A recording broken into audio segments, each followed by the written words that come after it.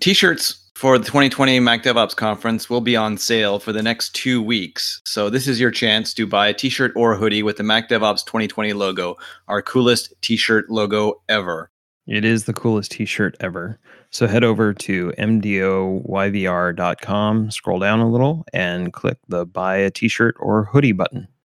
Welcome to the Mac DevOps YVR podcast. This podcast is about the Mac DevOps YVR conference in beautiful Vancouver, British Columbia. We interview guests and discuss topics around managing Macs using open source software products inspired by DevOps. Our goal is to encourage developers and IT to work together to solve problems for our community. For more information, see our website, mdoyvr.com. This is the Mac DevOps podcast. Hi, everybody. This is JD. I wanted to introduce the MDO YVR podcast. We're doing something a little unique with this podcast in that we're presenting it in two parts. Our interview with Howard Oakley ran well over an hour and a half, and we didn't want to abridge the wealth of information that Howard is. So we hope you enjoy this podcast. Welcome to the Mac DevOps podcast. I'm joined today by my co-host, the very serious Jack Daniel. How are you doing, JD? I'm doing well, Matt, and I'm not taking this all that seriously. I think you should take it more seriously. Okay. Today we're joined by an amazing guest. I've been a longtime fan, Howard Oakley. How are you doing, Howard? Hi, yes, thank you very much indeed.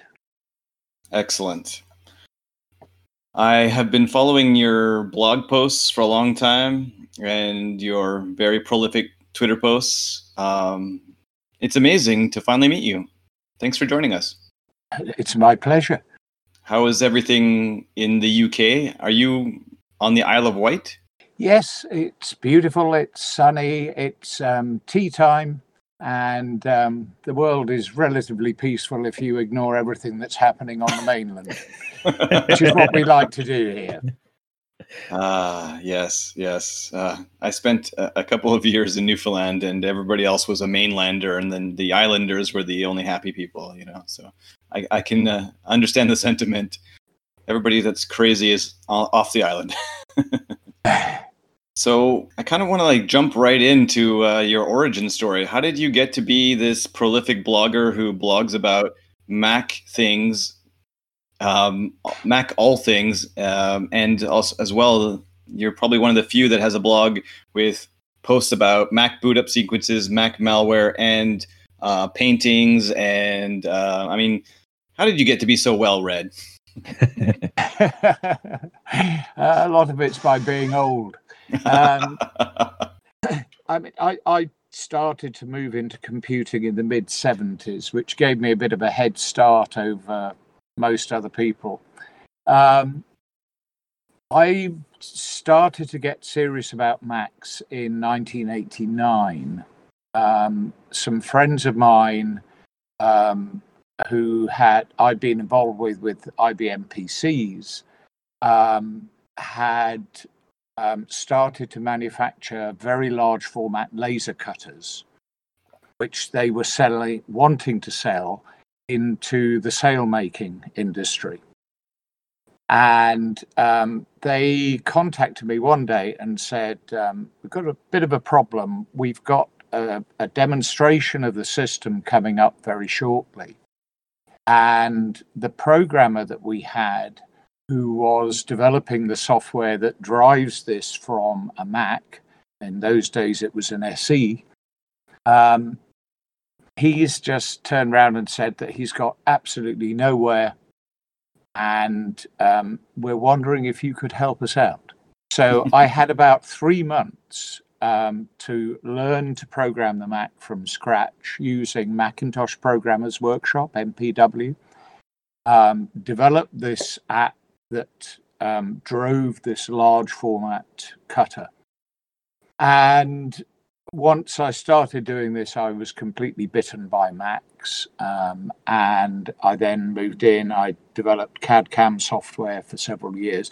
I should point out that I was doing all this in evenings and weekends and sometimes through the night, because by trade, I'm a doctor, medical practitioner, And I was actually at that time in the Royal Navy, and my specialty was a thing called environmental medicine, hypothermia, frostbite, things like that, drowning, life jackets.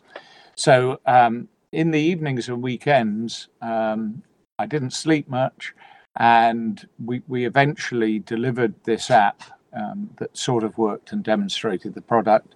I was bitten, and at the same time, I was writing for the computer press, and fairly quickly got contracted. I did some work for Apple Europe, and I started writing for Mac User, the UK magazine.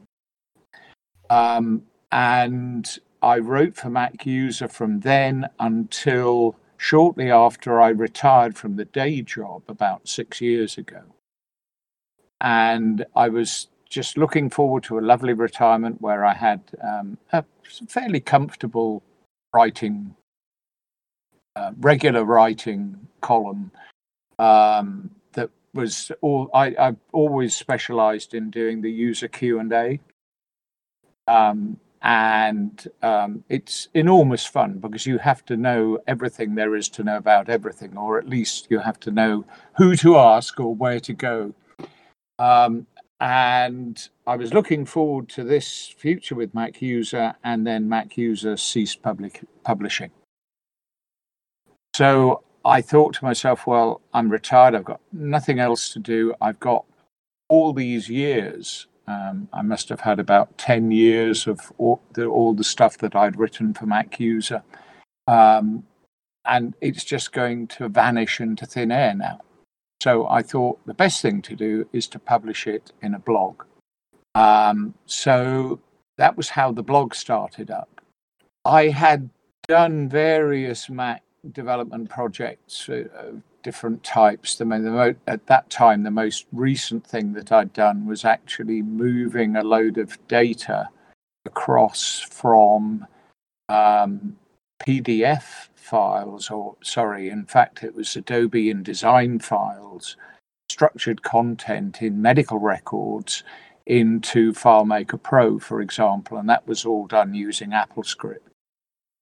I'd done some sort of fairly serious programming early with Mac OS X, but I dropped compiled code development because everything went Objective-C, and I'm not an Objective-C fan. I still find it quite difficult to read Objective-C. So as the blog developed, I realized there were all sorts of tools that people needed, and perhaps the most obvious, the biggest one, was when Apple introduced the unified log in Sierra, and you opened console and there was no previous history of the log. You had this wonderful live stream that was shooting past your eyes faster than you could cope with. But if you wanted to find out why that app had crashed 10 seconds ago, it was useless. So I first of all started off with AppleScript. I then realized AppleScript was going to be a very, very hard task. And that was the time that Swift was first really getting to be practical for writing proper apps. And I took to Swift, and it just sort of grew from there. I mean, you have a lot of apps. I think you are slightly more prolific than Patrick Wardle, who has a lot of apps. I think you're definitely more prolific. I mean, when you talk about a grab bag of apps, he's got a lot of apps, but you have so many apps. I was just reviewing them, and I've been trying to put them into my on some of my managed workstations using auto package and writing recipes. Some people have recipes. I've been trying to keep up with all the updates, and every time you update them, and sometimes I'm left manually updating them from a website, grabbing them from the website, and then putting them into my Monkey repo so I can distribute. Because there's some just lovely little tools that, like, I'm going to mess up all the names. I mean, you changed some of the names. The Silent Night one, I really like the binary that you made for Silent Night and the little app. But I mean, it's nice that you can, if in my case, I could distribute an app and I could tell a client, okay, double click on this app called Silent Night. It'll tell you visually some things, as well as the command line is really nice because then I can run scripts against Monkey Report, or I can run scripts like with ARD or some other way, and I can tell it to go talk to the Silent Night binary. Which you made some really nice apps. That congratulations! Thank you so much. Thank you. I mean, they're mainly little tools. Some of them have grown into quite big ones. On the log browsing side, for example, I started off with a thing called Log Logger, which was just an Apple script that used the log command to get a text dump of what was in the logs. So people didn't have to learn to type in predicates into terminal. And then I realized that was actually throwing away all the good, useful, structured stuff in the log. So I moved that across to Swift. And now Ulbo, its sort of latest incarnation, I still keep Consolation going, but Ulbo is where I really like it. It does things like frequency charts of different subsystem log entries, and all sorts of other neat analytical stuff. But it is just sort of progressed gradually. I really didn't want to have to parse these horrible JSON files that log show spits out if you ask it nicely.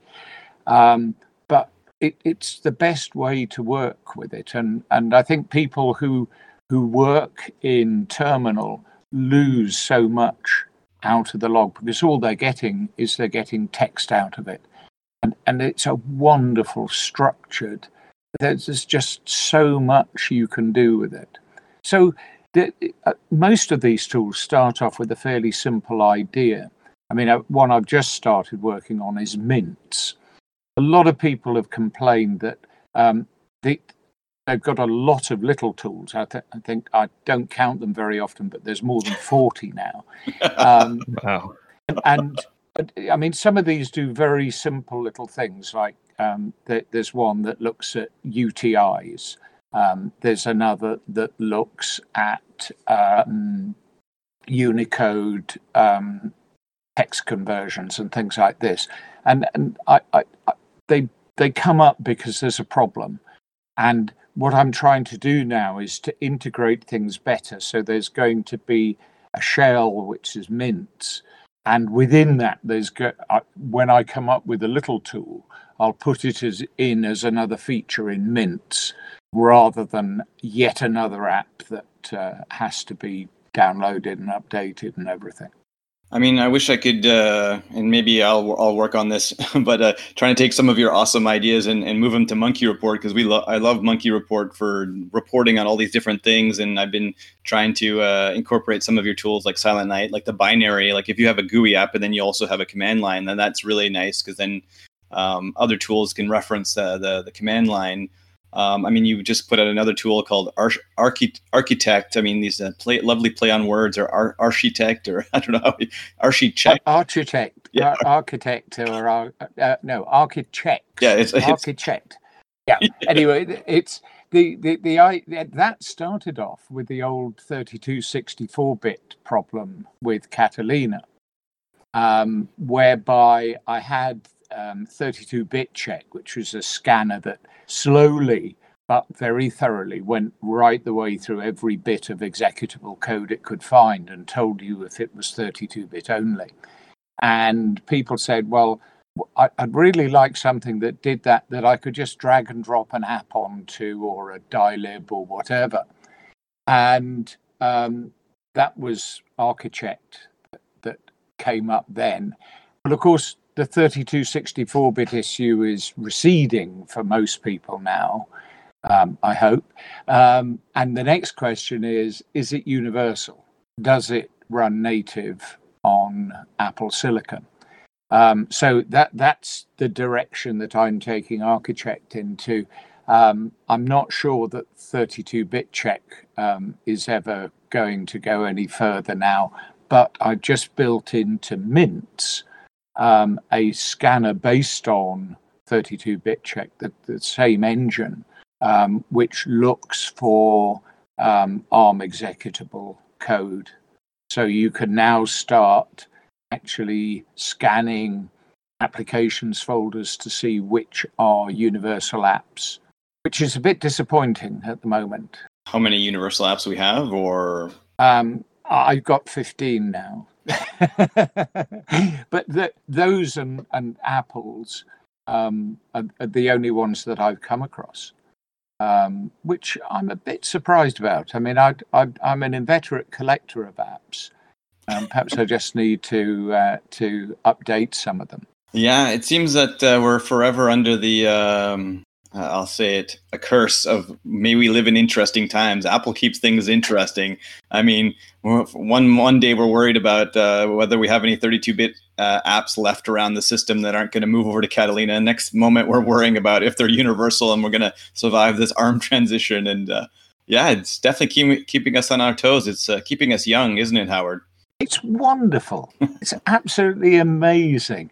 I mean, people complain about the pace of development now, but go back to the days of System 6 and System 7, and it was every bit as fast. I remember developing one of the first TrueType apps for System 7, and actually working with Apple's TrueType lead. But with going back very briefly to these very large format laser cutters, one of the things sailmakers like to do is they like to cut out letters and numbers to put on to sails and other things. And TrueType for me was a gift. PostScript was horrible to try to do very large format letter cutting, but TrueType was completely open. And I before the release of System 7, I was going through all that with Apple's TrueType lead, and by the time that System 7 was sort of really getting out there, I was able to cut these things, sort of 3 meter high, figure 3 and things like this from a TrueType font. Absolutely beautiful. But the pace of development then was no slower than it is now. And in fact, if you look back at the number of major versions of classic macOS, they came pretty well annually for a period of about 5 years, I think. And yes, it was breakneck speed. We had the huge advantage then of wonderful documentation. Things like the Inside Macintosh book series. And I've still got several of those volumes, and they were absolutely wonderful. And I don't know how Apple did it, but they must have had a huge team of technical authors who just spent their entire time keeping pace. And there were hundreds of tech notes that were pushed out as well. I mean, when you got a Mac, you got like several binders of documentation about your Mac and all the details about everything. So they were definitely loving the documentation. And did you feel like there was enough for developers at that time when you were looking for information? Or then it was absolutely wonderful. If you knew your way around the Inside Macintosh series and you had access to the tech notes, then you really couldn't go wrong. There was very little that people needed that wasn't thoroughly documented.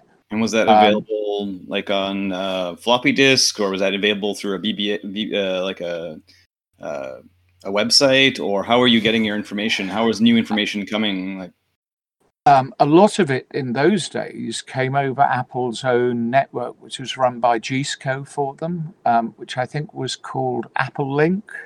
Mm-hmm. Which Apple Link was the in-house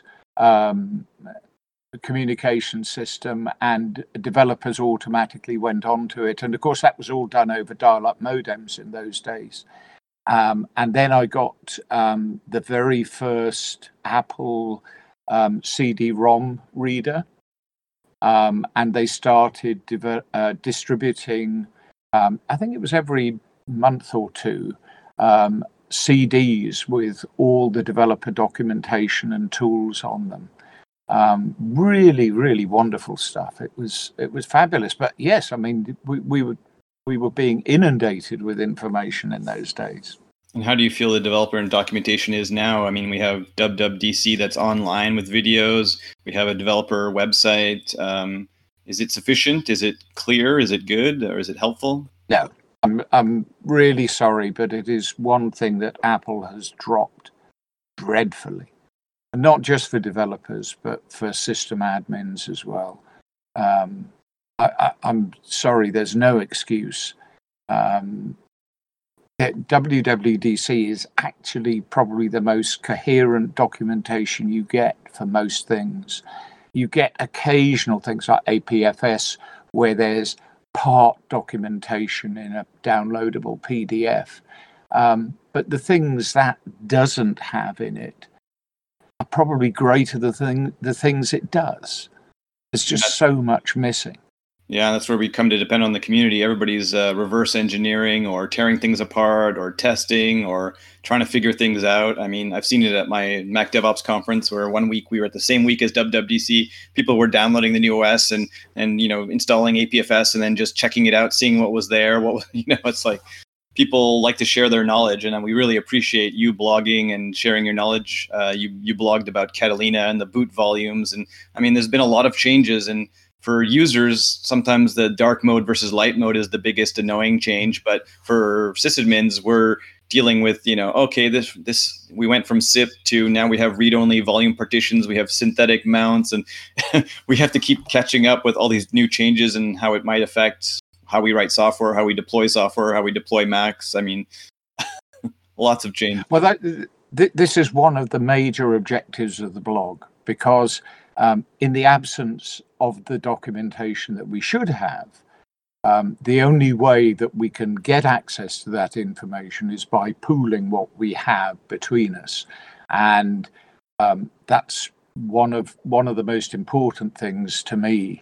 I mean, I've just been looking today at LiPo, which is a command tool that people wouldn't have heard about, the vast majority of them, but now suddenly becomes really important. And you discover that looking back before Mojave, there were two different versions of LiPo. There was the one that was actually supplied with Mac OS, and there was another version that came with Xcode. And the Xcode LiPo actually provided a lot more information about supported architectures, and the standard Mac OS one was actually a bit useless, and I think was just a hangover from the PowerPC to Intel transition. So, until you realize that, I was just in the process with Architect and with this feature in Mint of using LiPo to check the supported architectures in a universal binary. And then, of course, you discover that if the user isn't running Mojave or later, LiPo is likely to just give them rubbish.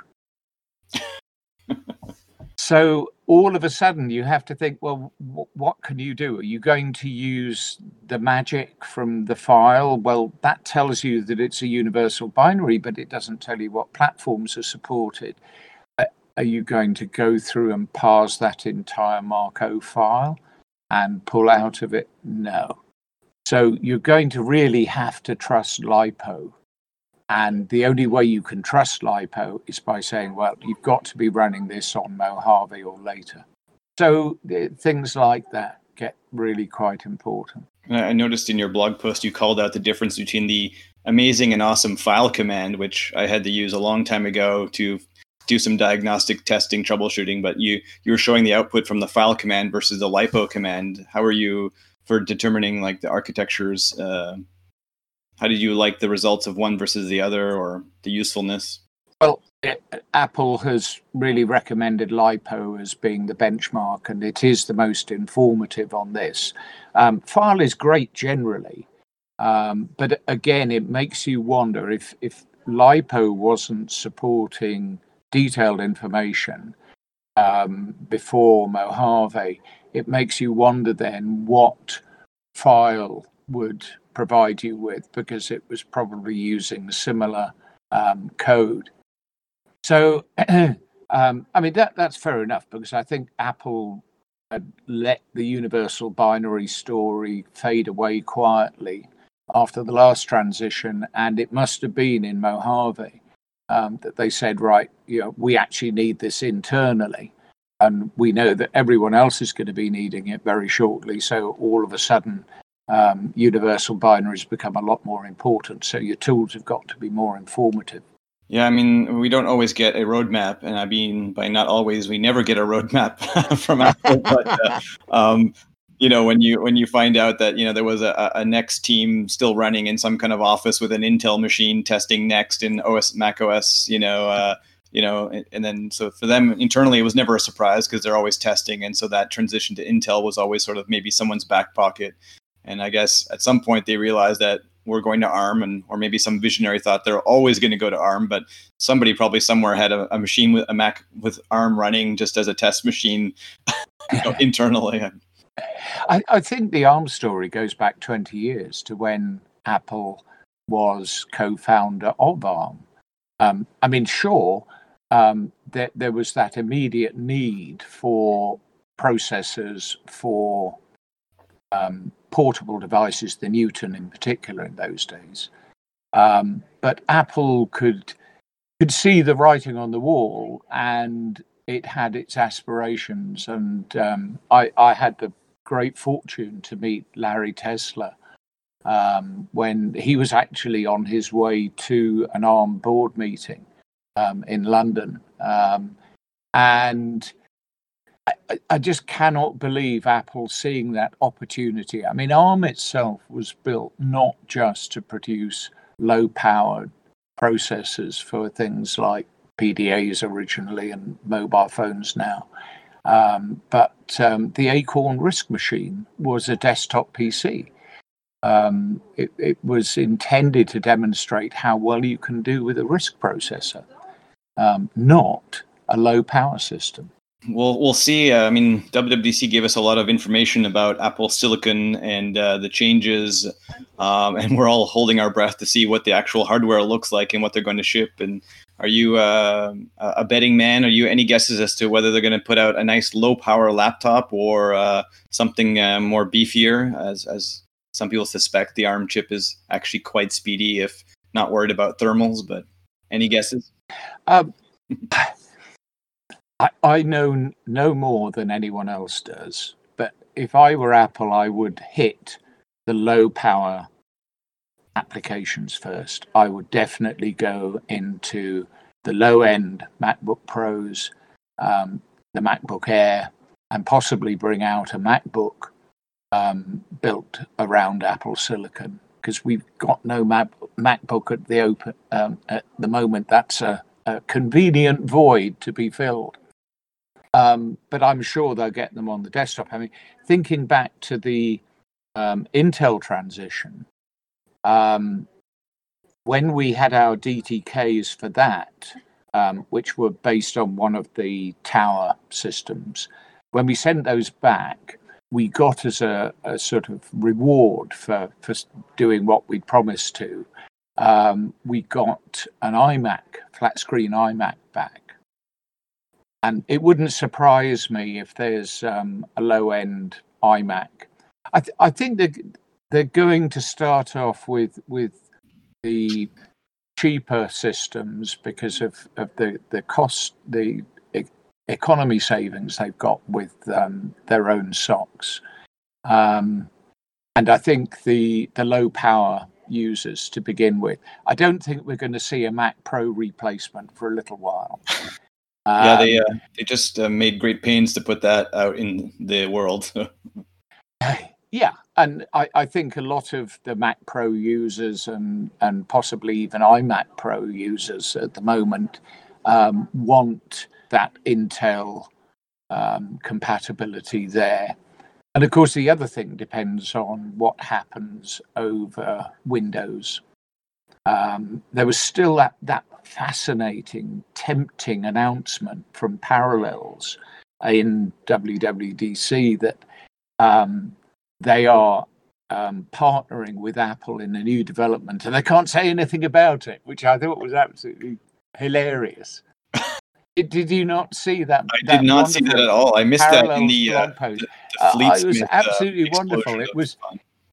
We've got this wonderful secret, and we can't share it with you yet. So, and of course, Apple's own presentations were complete. The word Windows, I don't think, appeared anywhere except in the context of Mac Windows. They demonstrated Microsoft Office, which was most impressive, but didn't mention Microsoft Windows, which I just thought was so carefully skirted around. So I think it's going to be very, very interesting to see what happens there. Well, that one session about the, I guess Apple Silicon, where they talked about the boot volume security, the security of different volumes could be separate, and people suggested that perhaps that would pave the way to have different OSs and different things on there, but they certainly didn't go into details. No, there's a lot of carefully left voids there that will be filled in over the coming months, I'm sure. I mean, this is absolutely wonderful. Lots of people are saying, this is the end of the Mac. It's all going to be iOS and it's all going to be running on the same processors. Actually, I think this is probably the most exciting thing that's happened to the Mac since the Intel transition, which in itself was groundbreaking. Not that PowerPC were rubbish, but I think Apple had reached a dead end, particularly with laptops. And that needed to be done. And it was a very important move at the time. And I think for Apple's future, I think this is just so exciting. And for anyone who's interested in what goes on inside their Mac, you can't get any more exciting than a completely new processor and everything else to support it. I mean, Apple makes mistakes like everybody does, companies do, but I mean, they take chances. I mean, that APFS rollout midstream in iOS was remarkable. Like, in a point release, now your file system's APFS. And then, APFS for Mac had maybe a few bumps in the beginning, and I still see some machines that have APFS file corruption and are toasted. But for the most part, APFS is pretty solid, and I'm more of a file system storage guy, XN person, and so I'm always excited by the possibilities of where it may lead. I mean, it's not going to be a ZFS, ZFS replacement, perhaps, but they're getting better and better. And I mean, you've written about the Catalina and that? What do you think about how they split up the volumes and how they're moving now to with the Big Sur, how they said it's gonna run from a read-only file system or like a snapshot? I mean, they're changing and making changes all the time, and for security and hopefully for performance. I think for the vast majority of users, this sort of thing is going to be a huge benefit. Of course, it's going to deeply offend anyone who tinkers with their system volume. And yes, you will be able to do it, but you're then going to be left with an unsealed system volume, which isn't going to be a good place to be, I don't think. We had the same with Catalina. I had users who came to me and who said, look, I have this directory at my root level. Why can't I do this in Catalina? Well, actually, you're better off finding a way around it. Yeah, but this is how I like to do it. Well, I know you like to do it that way, but you really, there are other ways you can do this, and you will like those much better in the long run. It's overcoming those problems. And there's always going to be the occasional person who says, I just can't do it. There's some folk who've said that they had problems, for example, with custom screen setups, where they need to put additional files into some of the screen configuring directories in the system. And in fact, Apple has already provided for that, and they can put that into the library folder instead of having to put it into system. So Apple isn't oblivious to users, but sometimes there does need to be a bit of flexibility. I mean, they've been making a lot of changes to protect us from problems with software as well as malware. I mean, I remember last year there was this weird issue that happened to only avid editors in Hollywood, and that's where it sort of came to the press. And it turned out that it was, of course, editors, especially avid editors, were running old versions of the OS, and the Google Chrome updater had overwritten a part that was not being protected by systems that were too old to have SIP, or they had turned it off for an eGPU or something. And and that kind of thing was protected in later OSs, obviously. So people were, I mean, mistakes get made in software, and so SIP is there to protect it. And now with this read-only volume, I mean, Apple's making changes and it affects us. I'm running Monkey, and you want to run a profile command, but that's going to be turned off. But there's a malware vector where people are getting tricked into installing MDM profiles and getting,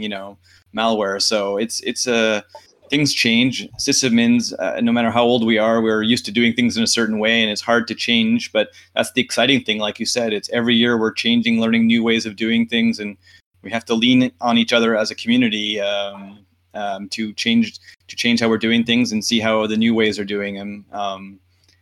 You're on Twitter. Are you on the MacAdmin Slack as well, or are you?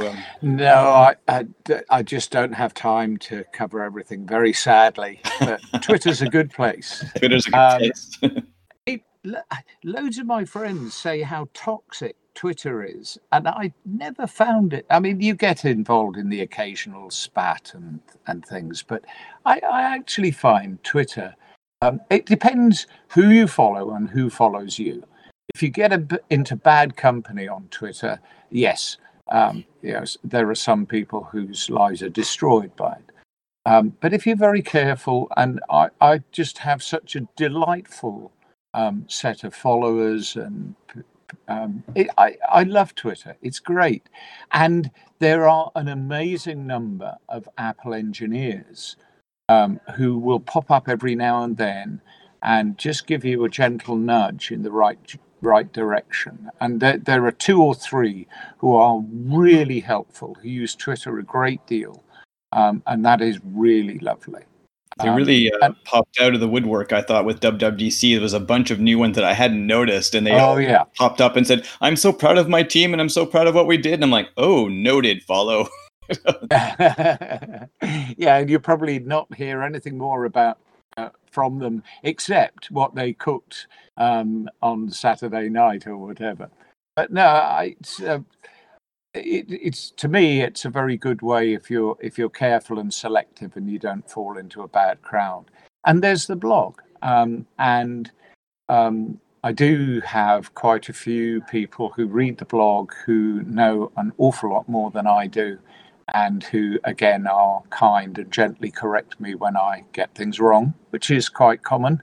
Otherwise, you don't learn. Well, I think that's wonderful. We can't be afraid of making mistakes as long as we have a kind heart and we're doing our best, and we're putting out information that we're learning, and people can suggest corrections and different ways of doing things, and it's lovely. Yeah, it's that interaction. Sometimes I'll post an article and I hear absolutely nothing. And you just think, has anyone read this? And I look on WordPress and it's been read by 500, 1,000 people. And you think, well, did none of them respond to it at all? And it goes blank. And then you get these really bizarre things where I put up that recent little snippet about whether it's Mac OS 10.6, 10.16 or 11, was culled from a very, very short tweet, which was forwarded very kindly. And I don't know, 10, 15,000 people have read that now. It hit Hacker News. And this is one of the strange things that you learn about writing blogs. You'll put weeks of research into a particular article, or you've been coding for days and days on a particular release of something. You post it, and it's the sound of one hand clapping. And then there's always days. I like to post one Mac article and one painting article each day. And there are days when I'm thinking, oh my God, what am I going to write about the Mac for? And you just think, oh, that's a useful little piece that you sort of put in the back of the mind. And it's something you need to write about. So you spend 10 minutes, you knock up an article that's about 300 or 400 words long, and within a few hours, it's all over Hacker News and people are just all over it. I do not understand. And what's even more bizarre, not so much with the Mac stuff, it tends to happen a bit, but with the painting pieces in particular, I'll have an article that I wrote maybe a year or two ago and has been read by perhaps a couple of dozen people. And then all of a sudden it will go viral. And it's where one person has read it and posted an article somewhere else and said, this is absolutely wonderful. And it's funny, and you get articles like that have their viral moments that keep repeating. And there's one in particular on a German narrative painting, absolutely wonderful painting from an artist who's been completely forgotten. And every so often there'll be a big rush on it. And I'll have 5,000-10,000 views in the space of a couple of days, and then no one looks at it again for another 2 months. It's quite funny. Well, you have an amazing website, the Eclectic Light Company, eclecticlight.co, with amazing categories. You have Macs, Mac problems. That's 2 different categories. And then you have art and painting. I like the Mac problems. Well, that was the original core of it. It was built upon all the question and answer stuff and the other bits and pieces that I'd written all those years ago for Mac Use, and all that stuff is still there. If you're having a problem with an old version of Mac OS, there must be about 3,500 Mac articles on there, perhaps a bit more than that now. Wow. Hello again. As I mentioned when we introduced this episode, this is part 1 of our interview with Howard Oakley. He is a wealth of information, and please check back with us next week for the second half of this interview. Thank you to our Mac DevOps YVR 2020 sponsors. Our sponsors for Mac DevOps YVR, the conference 2020. Mac Stadium, our platinum sponsor. Thank you so much for helping us out. Sauce Labs, our gold sponsor. Simple MDM, our silver sponsor. And Adigy, our bronze sponsor, as well as Elastic, our community sponsor. Thank you so much. We couldn't do it without you, and we appreciate it. Thank you so much. Thank you for joining us today for the Mac DevOps podcast. Thank you to our guests, and thank you to our co-hosts. Today's episode was edited by JD Strong. Please like and share this podcast on your favorite podcast service. We're joined today by my frisky, lovely... No, I don't like that. I always try to think of something. Frisky is not the word I would use.